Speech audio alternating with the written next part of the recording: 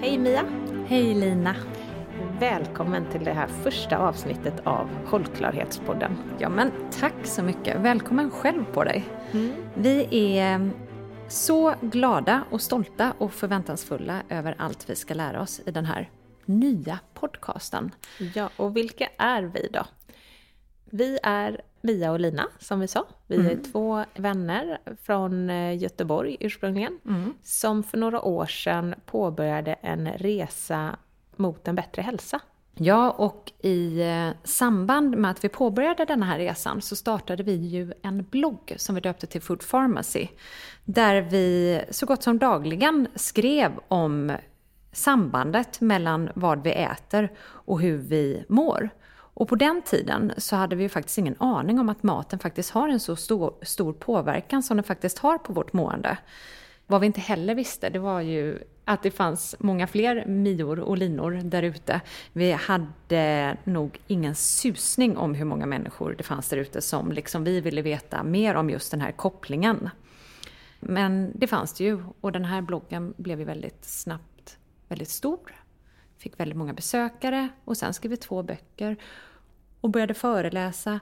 Och sen så släppte vi en podd som heter Food Pharmacy-podden och så vidare. Men det är en helt annan historia. Vad jag vill komma fram till är att där och då så var ju tanken på miljö- och klimatfrågan inte någonting som vi kopplade samman med maten. Nej, vår ingång till mat var ju ur ett hälsoperspektiv, och klimatfrågan, det var ju något som mer hade med transportsektorn eller fossila bränslen att göra. Men så en dag för några år sedan så blev vi kontaktade av ett företag och fick förfrågan om att göra ett väldigt prestigefyllt uppdrag, skulle jag säga.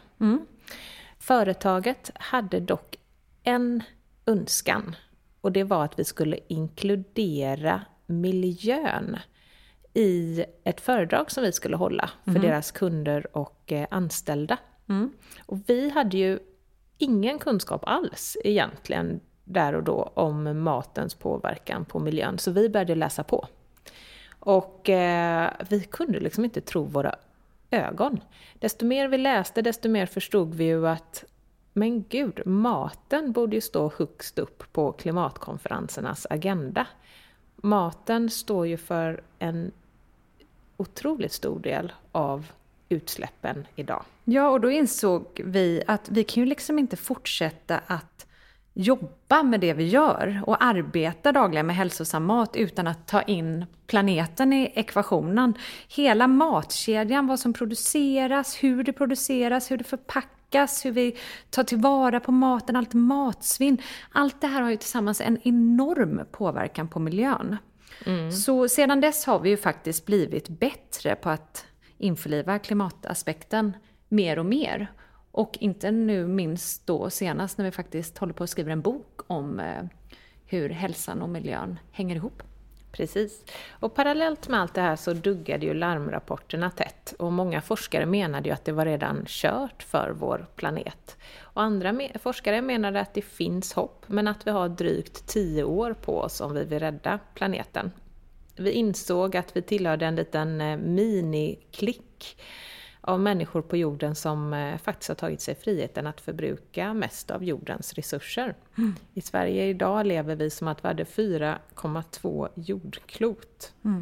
Och när då den här klimatångesten, som man ändå kan kalla det, drabbade oss som värst, så ringde vår telefon. Vår telefon. Nej, ja, inte vår telefon. Nu är vi där igen. Telefonen. Någons telefon. Antingen var det din eller min, vi minns inte. Men vi delar faktiskt inte telefon. En telefon ringde. Och där på andra sidan luren satt Therese Elkvist. Ja. Therese Elkvist är ju en av först och främst vän.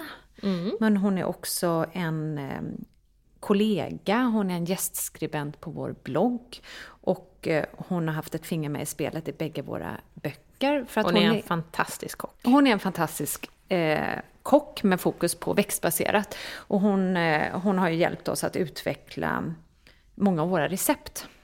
Ja, och vad Therese då sa när hon ringde till oss den där dagen var att hej, vi måste göra en podd om ett hållbart liv.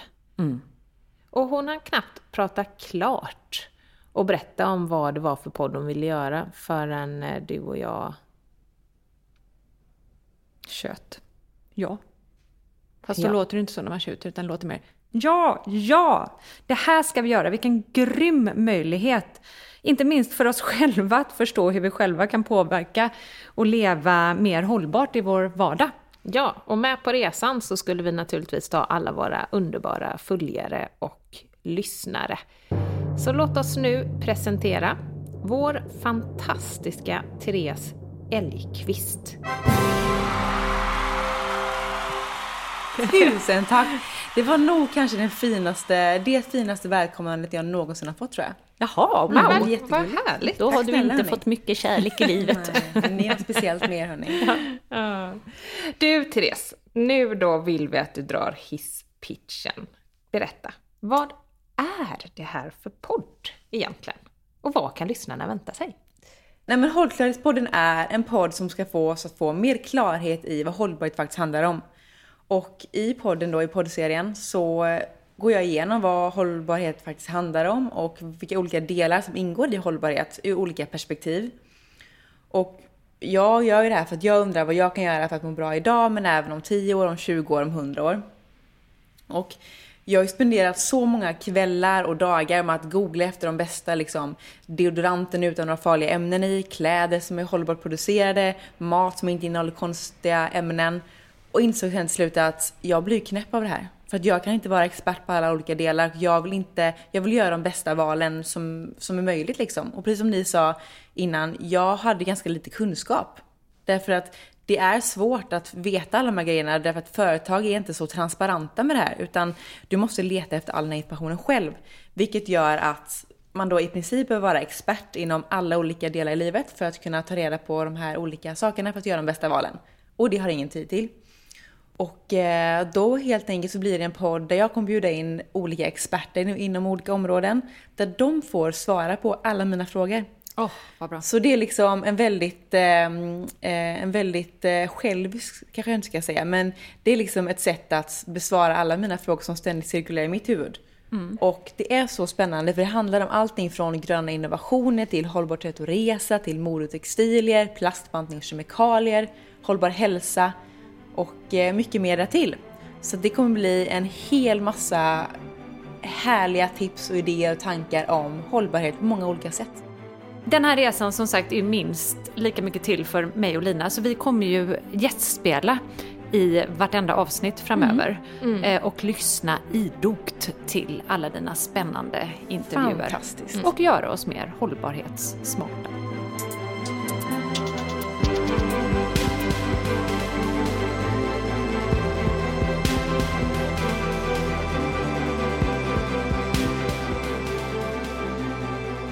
Hej och varmt välkommen till Hållklarhetspodden, säger jag till dig, Jon Röne.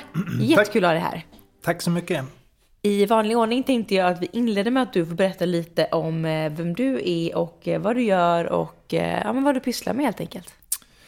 Ja, jag heter då Jon Röne. Jag jobbar som journalist och jag har specialiserat mig på hållbarhetsfrågor. Ungefär de senaste 10 åren har jag varit hållbarhetsjournalist, om man kan kalla det för det. Just nu jobbar jag som redaktionschef på en tidning som heter Aktuell hållbarhet. Och vad gör ni på Aktuell hållbarhet? Att det handlar om hållbarhet förstår man. Ja, precis. Nej, men vi skriver framförallt för folk som jobbar med hållbarhetsfrågor. Det är företag, offentlig sektor, men politiker.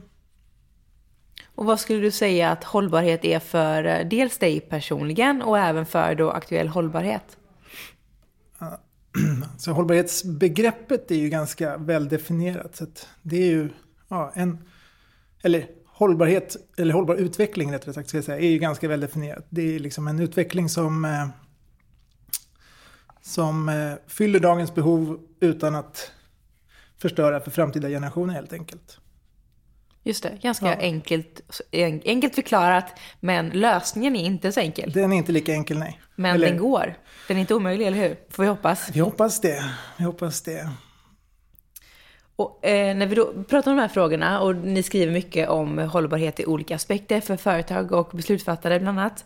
Finns det någon fråga som det pratas om speciellt mycket just nu som är extra mycket i ropet när det gäller hållbarhet? Det är definitivt klimatfrågan. Klimatfrågan har ju varit på topp länge, men efter förra sommaren har vi ett Parisavtal, Greta Thunberg. Det händer jättemycket grejer. Alltså klimatet skulle jag säga är fortfarande helt klart på topp. Och det där är spännande, och det kommer vi komma till lite mer sen. Men det här när man pratar om hållbarhet så tror i alla fall jag att det är många som direkt tänker på att det bara har med klimat att göra. Men det är faktiskt många fler aspekter därtill. Absolut. Man brukar ju säga att hållbarhetsbegreppet innefattar 3 stycken delområden, och då är miljö en del. Och i miljö ingår då klimat som ytterligare en mindre del. Och sen har vi ju då på det social hållbarhet men också ekonomisk hållbarhet som är. Det är de 3 sakerna som tillsammans kan bilda en hållbar utveckling. Precis, och vi kommer gå in på allihopa lite mer sen. Och jag tänkte att vi ska lägga upp dagens avsnitt så här. Att du kommer få en mängd frågor helt enkelt. Därför att, som man brukar få i en podd. Men jag tror att när man pratar om hållbarhet och det skrivs om hållbarhet och man hör om diskussion om hållbarhet, så är det ofta många olika begrepp, organisationer och metoder som nämns. Och flera av dem känner man kanske till men vet inte riktigt vad de innebär. Nej, jag ska försöka göra mitt bästa. Ja, precis. Vi sa innan här, vi satt på, det är lite som ett skolförhör. Precis. Min dotter ska faktiskt också ha prov i hållbar utveckling imorgon. Så att jag känner mig lite som henne. Synkade då helt väldigt enkelt. Väldigt synkade. Vi kan ju räkna ut vad ni satt och snackade om i middagsbordet igår. Ja, vi gjorde faktiskt inte det. Vi borde ha gjort det. Okej, du känner lite nervös nu. Kanske hade kunnat tillföra någonting här. Så. Nej, men det är helt inga konstigheter alls. Och därför det här handlar ju om grejer som du jobbar med varje dag och som jag tror att de flesta av oss hör talas om varje vecka, men kanske då inte riktigt vet vad de handlar om. Och vi vill att fler ska få mer klarhet i vad hållbarhet handlar om, hela syftet med podden. Så jag tror att det här kommer bli hur bra som helst, eller jag vet att det kommer bli hur bra som helst. Jag gillar namnet jättemycket. Ja, vad bra. Hållklarhet, tack. Det är ett roligt begrepp. Men som sagt, lite Göteborgsvits. Och sen är det också, det är svårt. Ingenting är egentligen självklart inom hållbarhet. Så att, det är shoutout till Mia faktiskt, ska vi säga, som kläckte den här ursmarta poddnamnet. Vi kör helt enkelt igång med det här då, hållbarhetsquizet, kanske jag till och med kan kalla det. Och det första ordet, eller då det första begreppet som jag skulle vilja höra lite mer om, det är bioekonomi. Vad är det för något? Bioekonomi. Det finns lite olika också definitioner på det, men en är ju att en ekonomi som är baserad på biomassa helt enkelt, till skillnad från en ekonomi som är baserad på fossila resurser. Kan man kortfattat säga att bioekonomi är, eller beskrivs av många. Och i vilka, när pratar man om bioekonomi? Alltså det som redan idag används är ju till exempel biodrivmedel, det finns biogas. Så det är en del av bioekonomin, och det finns etanol är också en del av bioekonomin. Så det kan handla om skogsråvara till exempel. Sverige är ett land som är jätterikt på skog. Och i Finland är det samma sak där. Så det är Sverige och Finland är väl de som liksom driver den här bioekonomi-grejen väldigt hårt. För att de ska kunna tjäna pengar på det helt enkelt. Just det, för det är helt enkelt biologiska delar som är kopplat till ekonomi. Och ekonomi som i pengar. Ja, liksom. Som i pengar, precis. Samhället drivs ju till stor del av pengar. Och som ett steg från det fossila till bio, det som växer helt enkelt kan man ju kort säga. Det handlar om skogsråvaror, som sagt, det är en del, men det kan vara annat också. Biogrödor, det finns ju. Just det. Så helt enkelt ett ord att hålla koll på, tror jag, när det kommer skrivas allt mer om det här. Och jag upplever också att ju mer intresserade personer blir av det här, ju mer får vi vanliga människor ta del av saker som skrivs på en högre nivå, vilket gör att det kommer bli svårt, tror jag, att förstå vad det handlar om man inte sätter sig in i det. Så att det är bra att få de här små orden till sig. En intressant sak här just inom bioekonomi är ju att bara de senaste veckorna och månaderna har vi börjat se allt fler forskare och företag och debattörer som börjar ifrågasätta bioekonomi eller framförallt biobränslen. Man menar att det finns bättre saker att göra med skogen till exempel än att göra biogas av den. Typ vad då? Skog binder ju koldioxid, så det är ett exempel. Har det som kolsänka som det kallas när man låter skogen stå kvar och binda koldioxid i atmosfären istället för att hugga ner den. Och lite som alger funkar i havet eller? Ja, precis, rena precis. Helt enkelt. Ja, precis. Så skogen är ju en slags... Den suger åt sig en massa koldioxid. Så att ju större skog vi har desto... Ja, nu är det väldigt... Ja, jag har inte så mycket tid där med att beskriva alla detaljer, men absolut. Och är det här någonting som man inte har känt till tidigare? Eller nej, det har man känt till man... länge, men Sverige drivs, alltså den svenska skogsindustrin drivs ju att man ska hugga ner skogen vart 50 år ungefär och sen så ska den växa upp. Och då binder den ju i och för sig koldioxid under tiden, men ja, en del tycker att man ska istället ta kvar skogen. Alltså globalt sett så är det ett jättestort problem med avskogning. Alltså skogar försvinner och det är dåligt för klimatet. Men hur skulle det då funka för skogen nu blir en inkomstkälla för Sverige när vi hugger ner den och exporterar och gör papper av den och allt som händer med den? Om vi då istället skulle låta den stå kvar för att binda koldioxid, hur skulle vi behöva hitta ett annat sätt att tjäna pengar på det här bindandet av koldioxid? Ja, förmodligen. Jag är absolut ingen expert på det här, ska jag säga. Jag har skrivit, som sagt, jag är ju journalist. Jag ställer oftast frågor själv. Jag har svårt att svara på alla frågorna. Exakt hur det skulle gå för den svenska ekonomin. Du sitter på lösningen här. The million dollar question. Nej, tyvärr. Jag får pausa. Jag vet faktiskt inte. Det är mitt svar. Då får vi se helt enkelt. Får följa den här. Så får vi säkert svaret på det. Det var det om bioekonomi. Tack för det svaret. Du får godkänt. Tack. Mer än godkänt. Då hoppar vi över till någonting som känns väldigt aktuellt just nu eller har gjort den senaste tiden, och det är det här med Parisavtalet. Och då undrar jag när och varför det skapades, kan vi börja med? Ja, Parisavtalet är det som tar över efter det som har kallats för Kyoto-protokollet eller Kyoto-avtalet. Och det skapades av världens länder tillsammans i samarbete i FNs klimatförhandlingar som pågår varje år sedan ett antal år tillbaka. Och 2015 var det man beslutade Parisavtalet och det trädde i kraft år 2020. Och meningen är att länder ska åta sig att göra utsläppsminskningar som på sikt ska leda till att vi kan hålla temperaturen under 2 grader minst, men helst 1,5 grad. Och vad händer ifall vi skulle stiga över 1,5 respektive 2 grader? Ja, 2 grader är någon slags... Ja, det måste vi lösa. Annars kommer det få, vad jag tror i varje fall, och många med mig, katastrofala följder. Men också om det går över 1,5 grader kommer också ha väldigt mycket negativa effekter. Det kom en rapport då i höstas från FNs klimatpanel IPCC. Där de slog fast att 1,5 grader, om vi passerar det så kommer bland annat världens alla korallrev att försvinna. En stor mängd av alla våra insekter kommer att dö ut. Ja, massa andra hemska saker.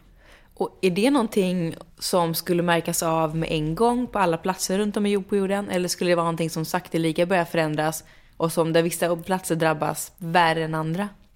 Det är definitivt så att förändringarna sker på olika platser. Men när vi väl har kommit upp till 1,5 grad i genomsnittstemperatur på jorden, då kommer vi redan då ha sett många konsekvenser.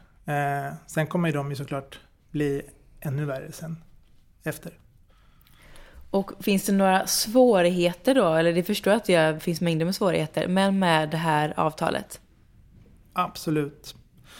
Det är som sagt, hela hållbarhetsbegreppet, klimat är ju en del av hållbarhetsbegreppet. Och jag brukar se hållbarhet som lite som en sån här Rubiks kub. Du vet vad jag menar, en sån som man skruvar på. En sån som jag aldrig har lyckats lösa. Nej, precis. Och det är det som är det är där problemet ligger. För det är liksom, man har ju en vit färg, en röd färg, en gul färg och så vidare. Så det gäller liksom, man säger att den vita färgen kanske är klimatet. Och sen är den gröna färgen, den sociala hållbarheten och den röda den ekonomiska hållbarheten. Och sen så liksom när man får ihop det vita så funkar inte den röda och vice versa. Så det är liksom, det är ju ett problem att genomföra de klimatåtgärder som krävs. De kan dels kosta pengar, dels kan det påverka den sociala hållbarheten negativt. Det går ju att göra rent tekniskt. All teknik finns på plats, tror jag, och många med mig där också. Sjukt bra jämförelse med den här Rubiks kuben, får jag bara säga. Jag älskar sådana snygga paralleller. Ja, tack. Så det förstod precis faktiskt. Det förstår jag verkligen. Och jag tänker spontant ett problem som jag ser bland människor, bland individen liksom, är att de här förändringarna där vi bor inte är så påtagliga. Förutom då förra sommaren pratades det mycket om det här med uppvärmning och det är som torka. Men förutom det så är vi än så länge relativt förskonade här. Vi har en sån social ställning, de flesta av oss, att vi är socioekonomisk ställning, att vi kan klara av smärre förändringar. Absolut. Vilket gör att jag tror att människor i den delen av världen där vi lever i generellt sett kanske har svårt att ta in det här och därför inte är lika benägna att ändra sig. Vad tror du om det? Alltså, det tror jag absolut. Det är ju väldigt svårt att ta in till exempel höjda vattennivåer och skyfall och så vidare, för att vi har bra hus och vi kan flytta våra hus. Men det kan man inte göra i till exempel Bangladesh och andra mer utsatta områden. Och klimatförändringarna, om de fortsätter, så kommer de ju leda till förmodligen stora flyktingströmmar över jorden, och det kommer påverka ekonomin. Och det kommer på så sätt att påverka oss. Och det om vi sparar aktier så kanske inte det är någon vidare idé, till exempel. Precis. Det finns många fler lager av ett och samma problem eller fråga än vad man först kanske tror. Ja. Att det här med hållbarhet handlar inte bara om klimat, utan det är även ekonomiska bitar och sociala bitar. Ja, men så är det. Och sen ett annat stort problem är ju liksom att vi måste få hela världen att agera samtidigt mot samma håll. Och det är som att om någon lyckas lösa den här jättekomplicerade Rubiks kuben, så måste den sen övertyga alla andra på hela planeten om att det är så här vi löser kuben. Förstår du? Och det kan vara svårt, för vi över 7 miljarder människor idag, kommer bli 9 år 2050. Så att, och alla ska vara med på tåget. Och förenas i det här med att hålla vår planet vid liv helt enkelt. Exakt. Det är en sak att säga att vi ska hålla oss under 1,5 grader. Det är ganska enkelt, men det är ganska svårt att bestämma sig att gemensamt, det här är vad vi ska göra konkret. Det är de här åtgärderna som vi ska genomföra. Om man då ska kolla på det här Parisavtalet, hur status ser ut idag, det har inte trätt i kraft riktigt än, berättar du precis. Och hur ligger vi till nu liksom? Ledarna träffas och snackar om det här, planerar för att vi ska kunna komma igång. Jag tror att det är de flesta företag har ju skrivit under avtalet eller gjort åtaganden. Sen ska de ju också det som kallas för ratificera avtalet. Det är något färre, jag tror att det är 190, nu gissar jag lite, men det är någonstans runt 190 länder som har godkänt avtalet, och det tror jag 147 länder kanske som har ratificerat avtalet. Och hur många väntar vi på, om man tar någon riktig uppfattning hur många länder vi snackar om? Ja, det är väl det är någon slags runt 198 länder totalt liksom. Som deltar i förhandlingarna. Men det är några länder som totalvägrar. Men de är ju relativt få. Men vi har ju bland annat USA har ju sagt att de ska dra sig ur sen Trump tillträdde, men de har inte gjort det än. Vi nämnde Kyoto-protokollet alldeles i början. Ska vi ta det kanske?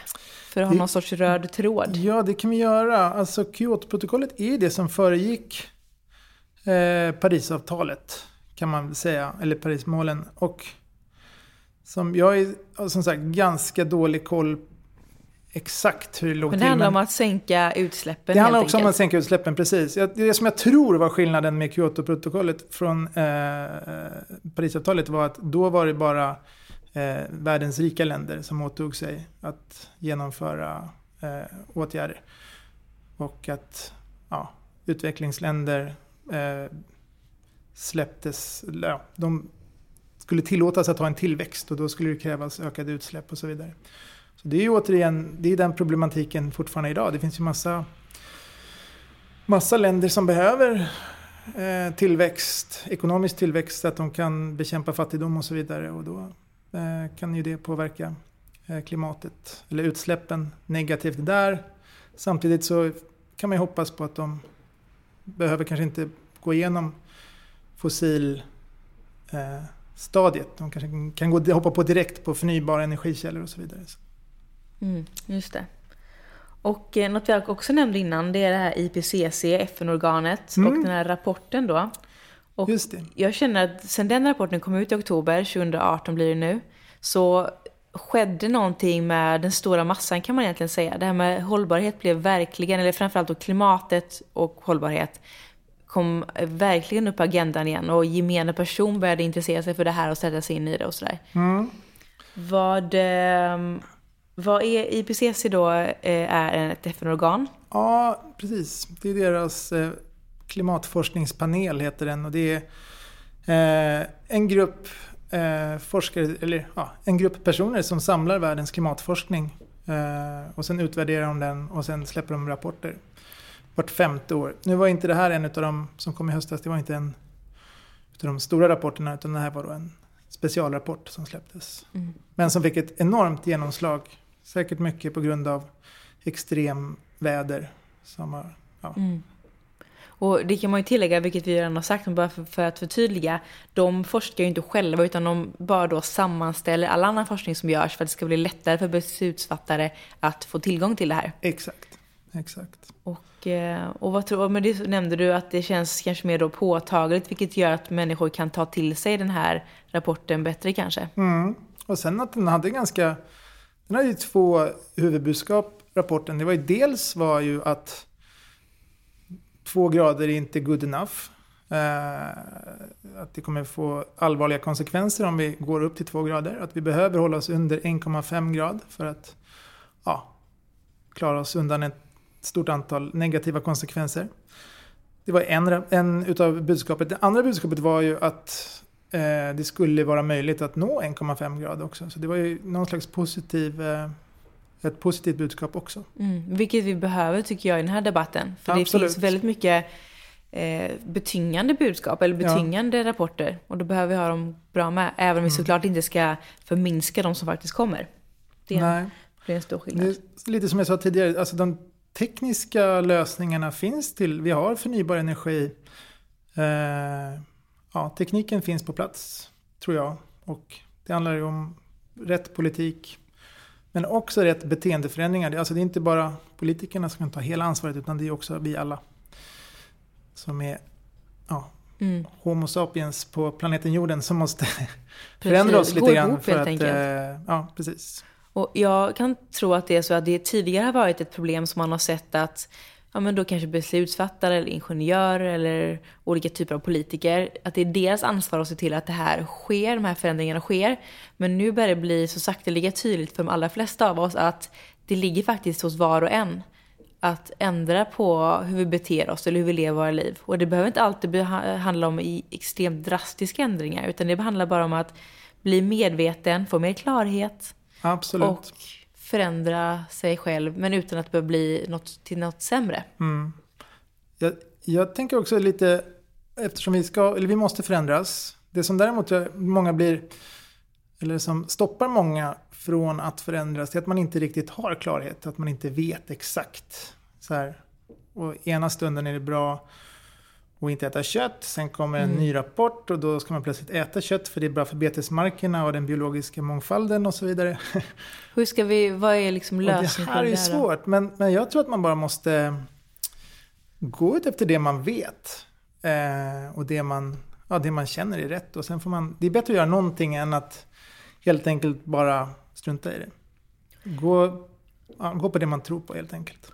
Och handlar inte också lite om det här härliga ordet lagom? Ja. Att mycket handlar ju om lagom. Så länge, och det här säger jag då som står 100% bakom en helt växtbaserad kost. Men det finns egentligen ingen forskning som tyder på att det skulle vara en nackdel att äta eller animalier om man äter en väldigt, väldigt liten mängd, handlar om då visserligen. Ja. Och det är väldigt intressant, tycker jag, det här. Det behöver inte vara allt eller inget. Men jag tror att vi människor tycker om att sätta saker i fack och för att liksom få någon sorts förklaring till hur världen fungerar. Och då är det svårt att liksom... Exakt, man orkar inte med komplexitet. Man vill ha så här, det här, nu gör så här bara så kommer det att ordna sig. Exakt, och då är det enkelt att göra det. Hända.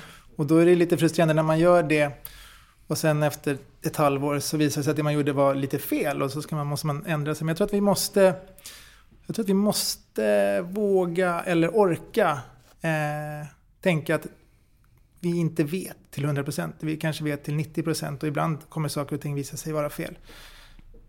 Ett exempel är så här, etanolbilar på 90-talet. Det var ju så här, alla som köpte en etanolbil blev ju miljöhjältar och åkte runt och kunde känna sig jätteduktiga och de verkligen räddade planeten. Och sen strax senare så kom det rapporter om palmoljeplantager som tillverkade etanol på ett vidrigt sätt och det var liksom värre än att köra ful bensin. Och sånt, det är ju demoraliserande kan man väl säga. Då kanske man ger upp och köper en bensinbil. Men det är där någonstans, man får göra det man kan helt enkelt. Och veta att det finns inga exakta sanningar tror jag. Det finns några som jag skulle säga är sanningar och det är typ människan påverkar klimatet. Jag tror också att det gynnar klimatet att inte äta kött. Eller i alla fall stora mängder kött. Men några sådana enkla sanningar. Skulle man också kunna säga att det är en grej man kan tillägga här tycker jag, det är att man inte ska vara rädd för att göra fel eller kanske inte, man kanske inte ens ska säga så göra fel, men att man inte ska vara rädd för att förändra sig eller ta till sig nya rön. Nej, exakt. För det är egentligen det handlar om, att om man då har köpt en bil som råkar visa sig vara en miljöbov, att inte då att erkänna inom stationstecken att okej, jag trodde att det här var ett bra val när jag gjorde det här, det visade sig inte vara bra, då är jag mottaglig för att liksom ta mig till det, till mig det. Ja, det är viktigt. Jag hade faktiskt en kul grej häromdagen om man ska prata om människa på engelska och säger human being, så refererar den här killen då till att vi är beings, som att vi inte är något statiskt utan vi är liksom varelser som är. Och att vi då också då är föränderliga, för vi är inte statiska. Nej. Utan saker och ting förändras, klimat förändras, tider förändras. Och då behöver vi människor förändras med det. Och det kan vara bra med sig. Även om många tycker om att springa i sina små trygga hjul. Vilket inte är något fel. Men bara man är med på att kunna ändra sig lite ibland. Ja, tror jag. Förändringen är den enda konstanten, brukar jag ibland tänka. Det är så här. Förändringen är det enda konstanten. Det enda man vet kommer alltid att fortsätta, det är förändring. Wow. Snyggt. Det blev en bra avslutning på den frågan. Och då hoppar vi rakt över till hållbarhetsmålen och Agenda 2030. Just det. Vill du bara börja med att presentera? För det här handlar, ska jag bara säga innan jag låter dig prata vidare. Det här var ju det vi snackade om i början, att hållbarhet handlar inte bara om klimatet utan det finns en mängd olika delar. Precis, det gör det. Och då kommer vi över på Agenda 2030 och hållbara målen därför att? Ja, därför att det är ju som sagt inte bara klimat, men Agenda 2030 innehåller egentligen, man brukar säga 17 mål, men egentligen är det lite fel beskrivet tycker jag, för att det handlar om egentligen 169 mål som är indelat i 17 olika kategorier. Så att det är 17 mål med 169 delmål. Och det är då allt från hållbara hav till klimat till minskad fattigdom, ingen hunger och så vidare.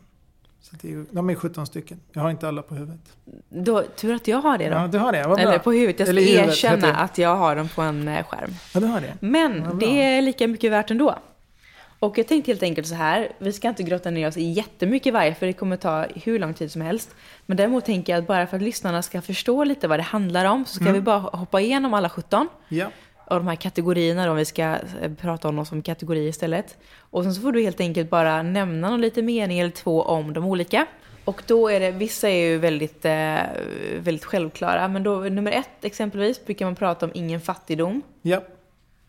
Det är ju som sagt ett socialt hållbarhetsmål. Att vi ska inte ha någon fattigdom i världen. För att ska kunna ha det som behövs för att de ska kunna leva ett gott liv. Rätt och slätt. Och den hänger ihop lite med nummer 2 som är ingen hunger. Ja, absolut. Sen hoppar vi över då till nummer 3 som är hälsa och välbefinnande. Ja, det är ju absolut en hållbarhetsfråga också, att folk ska inte bli sjuka och ha en god hälsa. Nummer 4 så har vi god utbildning för alla. Ja, det är som sagt, jag tycker målen talar lite för sig själva. De gör faktiskt de är väldigt bra. Det är någon smart person som har skrivit dem, får vi säga. Ja, de är väldigt bra har ju tänkt till. Formulerade. Och de är väldigt fint också formgivna, tycker jag. Väldigt fina. Man kan ju, om man bara googlar skulle jag tänka på hållbarhetsmålen och Agenda 2030, så får man ju upp de här. Absolut. Och jag kan faktiskt göra så här, en paus då på nummer 4. Vem är det som har tagit fram de här? Var kommer de ifrån? Det är FN som har tagit fram målen, och det bygger ju, eller ursprunget var ju, vi hade ju för 00-talet så fanns det någonting som heter millenniemålet, som var ett utvecklingsmål för att bekämpa fattigdom, och de var väldigt framgångsrika, och nästan alla de målen, vad jag vet, nåddes, eller en stor andel utav dem i alla fall. Så det inspirerade då till att skapa nya utvecklingsmål helt enkelt. Så att på engelska säger man Sustainable Development Goals, så hållbara utvecklingsmål är väl egentligen den riktiga. Så det är utvecklingsmål, hur samhället ska utvecklas. Och sen är det ju också en annan person som jag tycker man måste lyfta i det här fallet. Det är svensken Jakob Trollbäck som formgav. Det är han som har gjort de här små boxarna och alla de här färgerna. Och liksom, det är mycket tack vare honom som jag tror att det är mycket tack vare honom som de här målen har fått sånt genomslag. Just det. En formgivningssuccé helt enkelt. Verkligen. Nummer 5 har vi jämställdhet.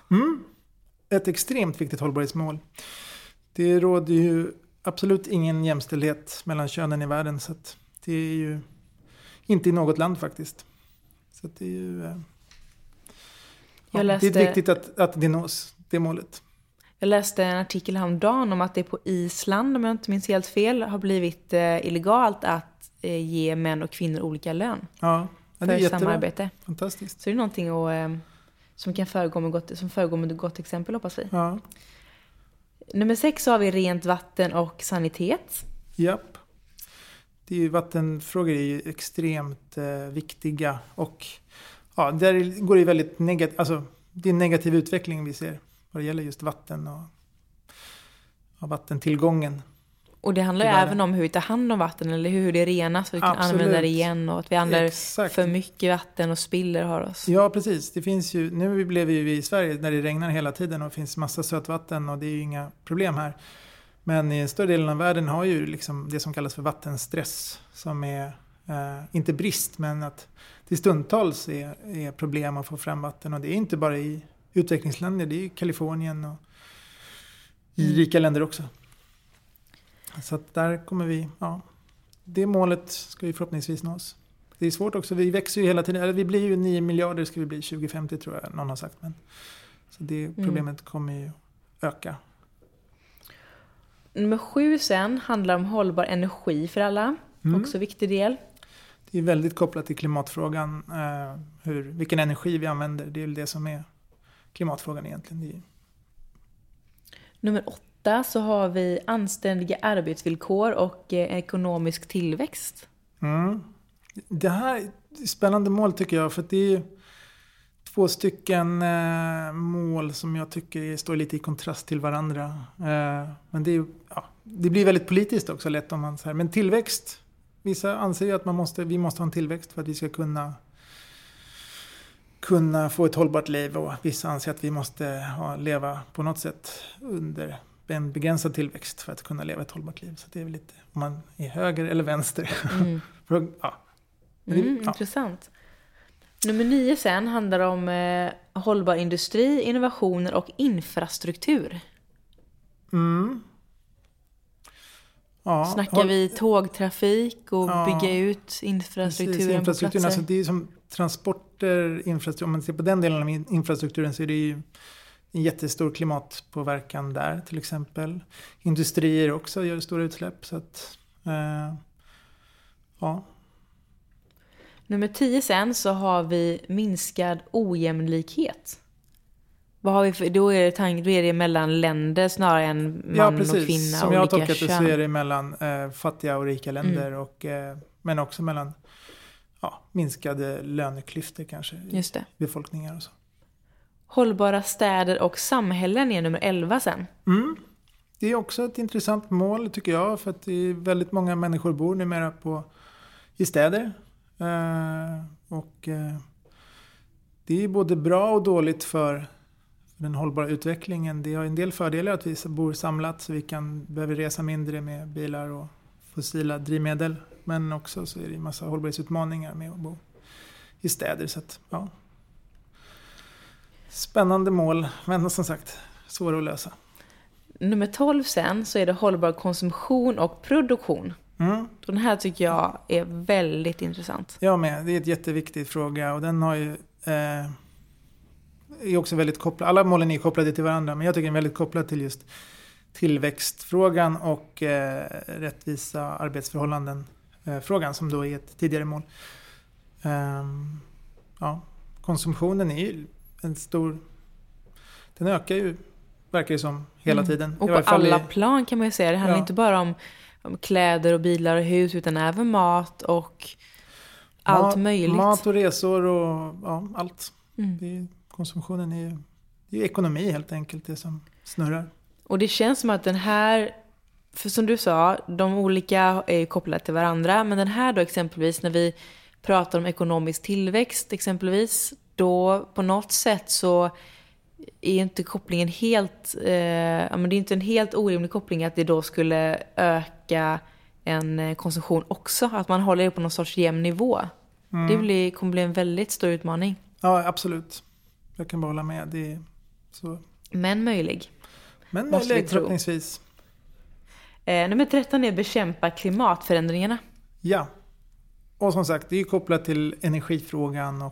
Men det är ju som sagt den största frågan på agendan för de flesta. Så att det är ju, där tror jag de flesta har väl koll på vad det är vi ska göra. Precis, och det är lite det som vi har pratat om egentligen när vi har snackat om de andra frågorna och organisationerna och sådär tidigare nu. Nummer 14 sen då är hav- och marina resurser. Ja, det är ju som sagt, bara konstatera, det är också en negativ utveckling. Vi har överfiske. Fiskebestånden i världen har ju försvunnit. Haven är fyllda av plast och av mikroplaster och Östersjön mår dåligt av övergödning, främst från jordbruk. Så att det är ju en jätteviktig fråga och ett viktigt mål. Nummer 15 sen så har vi ekosystem och biologisk mångfald. Japp. Ja, det är biologisk mångfald, alltså artrikedom om man säger så. Det är ju också en extremt viktig sak för att vi människor ska kunna må bra och ha det bra och leva bra. Och för att vi ska få en tillväxt, om vi nu vill ha det, så måste vi fortsätta ha en biologisk mångfald. Ett exempel är väl, som många nämner ofta, det är att bidöd och sånt där. Bina är alltså det som pollinerar växterna och utan bin så kan vi inte odla saker i jordbruket så då kan vi inte få någon mat. Så det, Nummer 16 sen då, om vi hoppar tillbaka till våra mål, eller våra mål. Det är fredliga och inkluderande samhällen. Ja, det är jag har inte läst på det målet så bra, men det handlar väl om antar jag, att vi ska ha fred på jorden och att vi ska alltså inkluderande, som jag tolkar att vi inte ska ha främlingsfientlighet, fördomar, att alla mänskliga rättigheter och alla människors lika värde.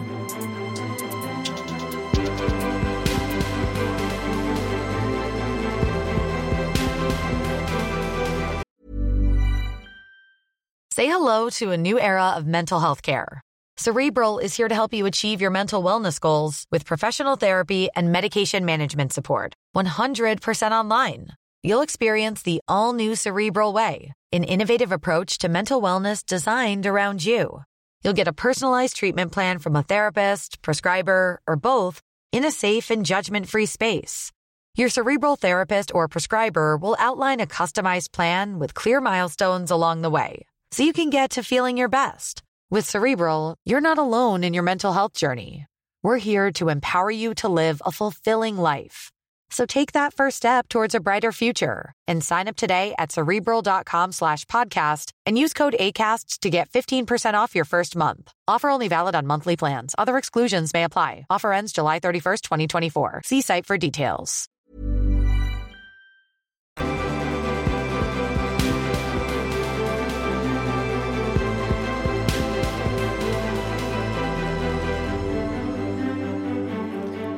Och sen då nummer 17, då har vi genomförande och globalt partnerskap. Ja. Det är ett mål som sticker ut lite från de andra, eftersom det är liksom mer än ett mål på hur de andra målen ska genomföra, eller hur vi ska nå de andra målen. Alltså partnerskap är ju någonting som lyfts väldigt mycket för de som jag skriver, för de som jobbar med hållbarhetsfrågor till exempel. De säger ju alla att det är svårt att, för ett ensamt företag till exempel, att lösa klimatkrisen eller lösa någon annan hållbarhetskris. Så att om man däremot går ihop alla företag tillsammans i en bransch, så kan man lättare fatta beslut och göra. Och så måste det också ske mellan länder, alltså samarbeten mellan länder och så vidare. Så det är väl det syftar på. Att helt enkelt knyta ihop den här säcken av de andra 16. Knyta ihop de andra 16 målen, precis. Genom partnerskap så kan vi förhoppningsvis nå de här målen. Just det. Precis. Det här var ju helt enkelt en liten bara genomkörare. Om man vill veta mer så är det bara att googla upp. Ska man läsa mer om varje specifikt mål. Ja, precis. Men som sagt, för våra läsare som är då, de som jobbar med hållbarhetsfrågor, för dem är det här ett perfekt paket med de här målen. Det är 17 mål. Det är ganska lätt att mappa upp vad man på ett bolag kan jobba med för mål. Så det är som en verktygslåda för många. Pratar vi stora bolag då, eller allt från små allt till från stora? Allt från små bolag till stora. Nu är det främst de stora bolagen som har tagit tag i det här arbetet, och mellanstora, men jag tror det kommer spridas. Och det är som sagt, om man vill börja ha ett hållbarhetsarbete på ett företag, så är det väldigt praktiskt att ha de här 17 målen och se så här, okej, vilka kopplar vi ihop med, eller var har vi påverkan någonstans, och sen så kan de börja arbeta med något mål och nå något mål i sin lilla skala. Och jag tänker även på individnivå, att man kan ha det här lite som någon sorts gott exempel, och sen så ser de här bitarna kan jag lösa. Det är spännande, det har inte jag tänkt på, men det skulle man absolut kunna göra. Jag kan sätta upp en liten karta hemma. Precis, så man ser vart man är. Kanske ha ett i varje rum. Precis, man tickar av en box varje gång. Ja, 17 rum med ett hållbarhetsmål för varje. Precis, och då får man bo i ett slott. Exakt. Hur hållbart det är. Men om man är ett stort gäng kanske. Ja. Men det hade varit en kul idé. Och kanske då, jag vet inte om man har barn, kanske prata om det här på ett sätt som gör att barnen förstår. Kanske inte läsa upp de mest krångliga beskrivningarna, men prata om att så här kan man tänka för att det är bra av den här anledningen. Så att vi redan från när barn är små, att de växer upp med det här i ryggraden liksom. Absolut. Kan inte det vara smart? Jo, det tror jag är smart. Jag tror också att nya utbildningsplanen slår fast att alla barn redan på förskolenivå ska få någon slags utbildning i hållbar utveckling. Vi skrev om det här för några månader sedan. Så att, är det redan sagt att det ska vara så? Det är eller? sagt att det ska vara så att alla från 3 års ålder eller någonting ska man lära sig hållbar utveckling. Och jag tror då innefattar det. Hållbarhet har ju blivit till stor del de här 17 målen. Det är liksom eftersom det är ett bra paket. Så det precis, barnen från början. Spännande. Apropå de här målen, så en annan sak som jag tycker man kan se, som är tyvärr lite negativ, det är väl att många företag använder de här färgglada boxarna väldigt mycket i sin kommunikation, fast de inte gör kanske så mycket som de borde. Och det kallas, många kallar det goalwashing, det är som greenwashing, fast man använder de här FN-målen då för att verka hållbara. Ja, precis. Jakob Trollbäck som jag nämnde, han skrev hos oss för några veckor sedan en ganska intressant krönika var det väl, kan säga, en liten analys om just det här med greenwashing med hjälp av hans fina lådor som han då har formgett. Så han kallade det för att det är som att folk köper träningskort men struntar i att träna. Det var hans liknelse som jag tyckte var ganska kul. Ja, verkligen håller med. Återigen, jag tycker om liknelser, så den därför också tummen upp. Härligt. Om vi bara, greenwashing, vill bara berätta vad det är för någon som inte... Alltså greenwashing är när man säger... Man försöker helt enkelt säga att ett företag eller en produkt eller en tjänst är grön och miljövänlig fast den egentligen inte är det om man ser på det stora hela. Så att, och ibland så är det ju också greenwashing om man är ett företag som till 99% är dåligt för miljön och sen så gör de 1 utav 100 produkter som är bra för miljön och sen så marknadsför de bara det och säger att titta här var bra det. Det finns många olika, men det är väl grönmålning helt enkelt. Man försöker få saker att se lite bättre grönare än vad de är. Ja, exakt. Se bättre ut än vad det är. Mm. Nästa grej vi kommer till nu, det är planetära gränser som vi nuddade lite bara precis innan. Ja. Vad kan vi säga om de planetära gränserna? Vem har utvecklat konceptet och vad innebär det? Alltså det är Johan Rockström, vet jag. Kommer ihåg när de här lanserades, de planetära gränserna. Jag kommer inte ihåg vilket år det var, men jag jobbade i varje fall som hållbarhetsjournalist då. Så det var nog en grupp forskare under ledning av Johan Rockström som då var någon slags chef för Stockholm Resilience Center som är kopplat till Stockholms universitet. Som tog fram de här planetära gränserna och det är ju helt enkelt gränser för vad planeten klarar av. Om någon av de här gränserna överskrids så skulle man kunna då riskera såna här tröskeleffekter som Johan Rockström ofta talar om som kan få väldigt liksom oåterkalleliga effekter som inte kan klara av att återhämta oss ifrån. Och en av dem då som jag också nämnde som hastigast innan, det är det här med att den biologiska mångfalden är hotad och till och med överskriden om man då ser till deras planetära gränser, vad de har för nivåer. Och det handlar ju dels om många olika anledningar, men det handlar ju dels om att vi odlar på det sätt som vi gör idag, att det är massproducerat vissa grödor och sen så utrotas andra för att de inte är lika lätta och kanske tjäna pengar på eller sådär, eller vi vill odla extra mycket soja för att kunna mata djur och andra boskap och sådär. Och återigen handlar det ju om den här överkonsumtionen och efterfrågan på saker som helt enkelt inte är det bästa för vår planet. Nej, precis. Ja, det är ju... Vilket oroväckande. Ja, väldigt oroväckande. Och men de här, precis som de här 17 Agenda 2030-målen så är ju det här planetära gränsen ett annat bra sätt att som till exempel företag eller det är nog kanske svårt att använda de planetära gränserna som privatperson. Men det blir kanske för stort. Det är ganska tekniskt om man ska liksom börja mäta ekokemiska flöden är ju en planetär gräns. Ja, det exakt vad det betyder. Jag med en gång kände att det var ganska stort. Ja, precis. Men man kan säga också att det är viktigt att komma ihåg att de planetära gränserna det är ju bara inriktat på miljön. Frågan i hållbarhets...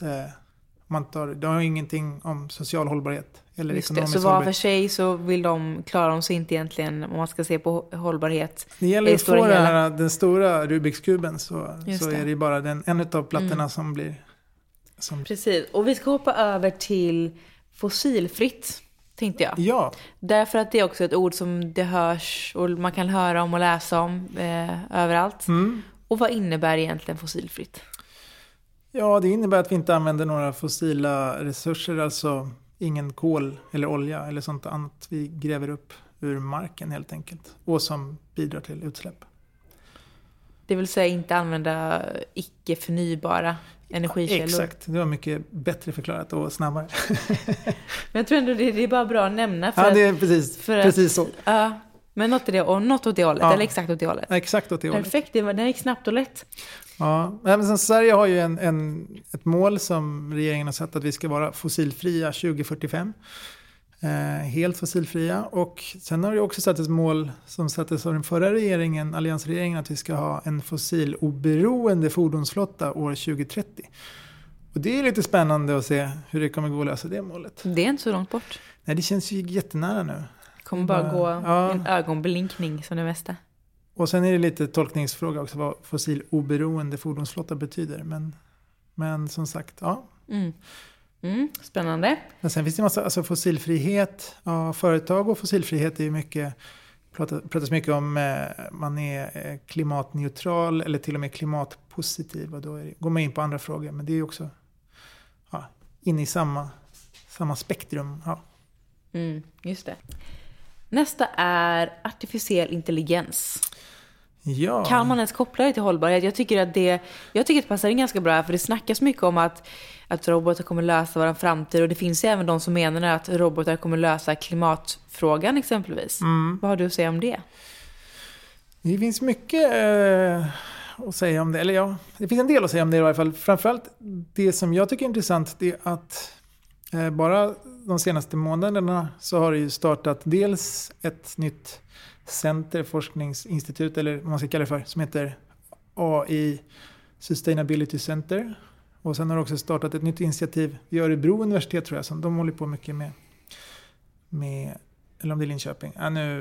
Jag vet inte. Men det har startats flera center som ska jobba enbart med AI och hållbarhet.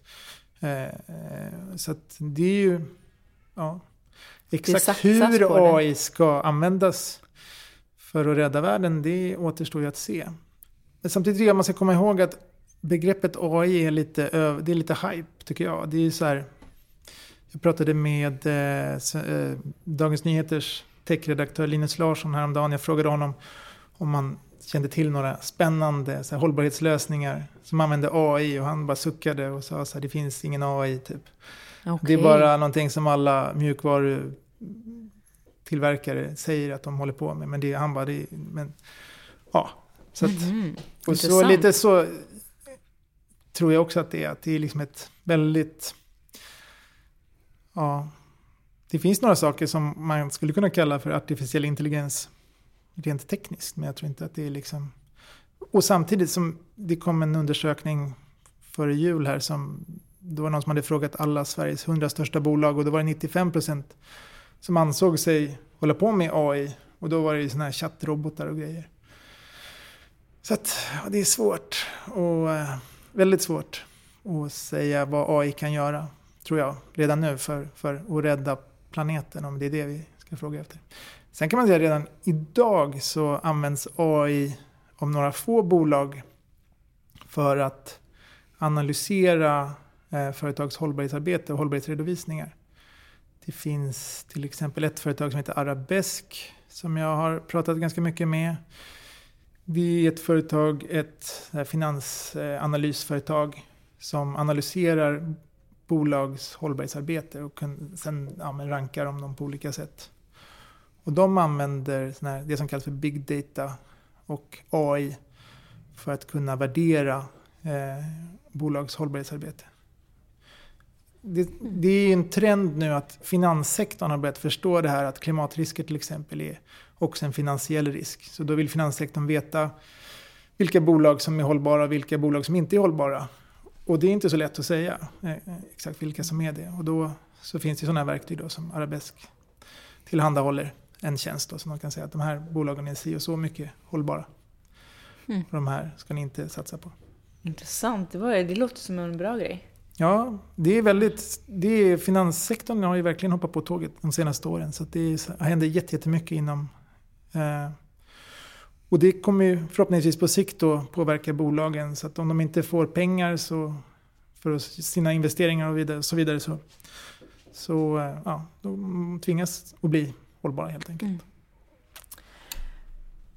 Då känner jag mig nöjd med de här olika frågorna. Yes. Och jag känner att i alla fall jag har blivit lite mer hållklar. Men vi är inte riktigt klara än. För jag tänkte att när vi nu har pratat om ett helt gäng med kanske lite betyngande frågor och fakta, så tänker jag att, eller jag undrar, vad finns det för möjligheter och inte minst positiva nyheter när det handlar om hållbarhet och en hållbar utveckling? Jag tycker det finns två stora positiva trender. Dels den som jag nyss nämnde, att finanssektorn äntligen, jag har jobbat med det i 10 år och nu så har de så här fattat att det här är ett problem. Och de är inte så här, de vill inte rädda världen, de vill bara rädda sina pengar. Men ändå så kommer det på sikt förhoppningsvis att påverka bolagen att bli mer hållbara. Och den andra positiva trenden tycker jag är alltså vi människor, vanliga människor, alltså konsumenttrycket som jag tycker mig se växa. Vi har Greta som demonstrerar, vi har tusentals skolbarn över hela världen och jag tycker medvetenheten verkar öka explosionsartat, måste jag säga, senaste halvåret, året. Och förhoppningsvis så fortsätter det Och det är ju jätteviktigt för att vi ska kunna få en hållbar utveckling. Så det är 2 positiva trender. Mer. Det tycker jag känns jätteskönt att höra när man har gått igenom de här andra bitarna. Några avslutande då hållklarhetsfrågor som du ska få nu. Ja. Det handlar egentligen om att, men lite det du precis sa, men jag undrar om du har några framtidsspaningar eller om du ser några ytterligare trender inom det här med hållbarhet generellt. Alltså det finns ju så otroligt mycket trender. Men de viktiga trenderna, alltså det vi inte har nämnt så mycket nu, det är ju det här med det som kallas för cirkulär ekonomi. Det har ju varit på tapeten ett tag, men det kommer ju nog alltså som en trend fortsätta. Det är lite som ett ord som ersätter ordet hållbarhet för att allting ska vara cirkulärt istället. Men det är kortfattat att man ska ta tillvara på resurserna bättre och jobba cirkulärt. Och, ja. Att någonting inte egentligen ska tillverkas för att fylla en funktion och sen så ratas, utan genom hela sin livscykel och genom hela processen kan det fylla olika funktioner. Exakt, och använda alla resurser om och om igen helt enkelt. Så det är väl i cirklar. Så det är väl en sån viktig trend eller trend ska jag inte säga. Ja, det är en viktig bit utav hållbarhetsarbetet idag. Eller hållbar utveckling idag. Så är cirkularitet väldigt, väldigt viktigt. Men en trend som jag tror vi kommer få se mer av. Nu har ju klimat varit viktigt. Plast har varit viktigt hos alla. Tänker på det. Men jag tror att vi kommer få se mer av det. Social hållbarhet och företagens leverantörsled. Och helt enkelt hur människor har det i sina syfabriker. Till exempel i Bangladesh eller i andra länder. Och jag tror att det kommer ifrågasättas mer framöver. Vilka kläder vi har på oss och också vilka saker, hur folk tvingas leva, de som tillverkar iPhones och så vidare. Det tror jag, men det har jag trott länge så att jag kan ha fel. Det kan dröja ytterligare 5 år innan den det händer. frågan men förhoppningsvis växer. så händer det någon gång också snart som möjligt. Jag hoppas verkligen på det. Men det är så här, liksom, människor tenderar att ha liksom ett fokus. Nu är det så här, klimat, stenhårt, klimat, så blir plast. Ja, återigen tror jag att det är svårt för människan generellt sett att ha flera olika inriktningar. Vi vill gärna liksom kunna fokusera på någonting. Så är det. Det vet man ju, bara titta på media, liksom, det är en grej. Så nu är det Donald Trump, nu skriver om det i flera veckor, för han har sagt det här. Och sen, så alla går åt samma håll hela tiden. Just det. Har du något tips då för ifall en person som lyssnar på det här känner att de vill försöka att inte vara så här att man endast är inriktad på en sak? Hur kan man tänka för att orka med ta in de här olika bitarna? Både syfabrikerna i Bangladesh och plasterna i havet. Utan att gå under. Utan att bli jätteledsen. Ja, jag vet faktiskt inte. Jag har nog ingen tips. Alltså när jag började med det här för 10 år sedan, det var ju så här, då blev jag ju först helt knäckt när jag började inse så här, vad fan, allt kändes ju bara hemskt. Sen efter ett tag så blev jag så här mer positiv, kände så här, nej men nu har det gått 5 år och liksom, jorden har ju faktiskt inte gått under än. Vi har ju klarat oss så att vi kanske klarar oss lite längre till. Och nu har jag blivit lite mer pessimistisk igen. Och känner så här, nu har det gått 10 år, det har inte hänt någonting nästan. Alltså det går väldigt, väldigt långsamt och alldeles för långsamt. Så att, men det var inte alls svar på din fråga. Men man behöver inte göra allt. Gör någonting bara. Det är bättre än ingenting. Så att, kör på liksom. Det man orkar. Och jag är inte heller liksom den perfekta. Jag lever inte hållbart på något sätt. Jag undviker att konsumera och jag flyger. Jag har inte flygit på många år, men det är liksom, annars äter jag kött och jag orkar inte göra alla grejer. Nej, men du gör det som funkar för dig och det som du... Det som funkar för mig och min familj och precis. Men, och det tror jag också är viktigt att säga, för när vi då sitter här och säger att gör det som funkar för dig, så kanske någon tänker att men det här funkar inte någonting för mig. Och där finns någon sorts gräns, tänker jag, att det är bra om man försöker lägga lite manken till men ändå inte behöver... Absolut. Man sätter upp den här 17 målen i Agenda 2030 så får man så här, kasta pil på ett mål och sen så får man, det här måste jag göra det här året. Men perfekt, jag tycker att det här har gett oss en väldigt bra grund för att dyka djupare ner i allt det här med hela den här grejen med hållbarhet. Så jag tackar dig jättemycket för att du kom hit och önskar dig lycka till med alla projekt som ni har framför er. Ja, tack så mycket och lycka till med podden. Tack snälla. Hej då. Hej då.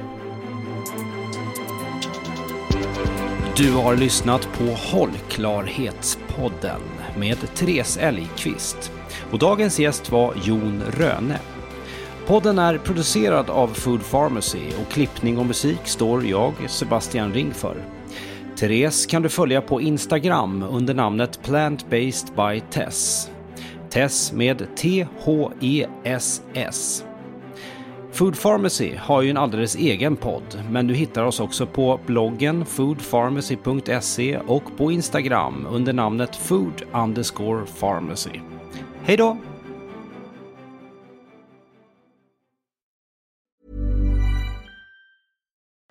Join us today during the Jeep Celebration event. Right now, get 20% below MSRP for an average of $15,178 under MSRP on the purchase of a 2023 Jeep Grand Cherokee Overland 4xE or Summit 4xE.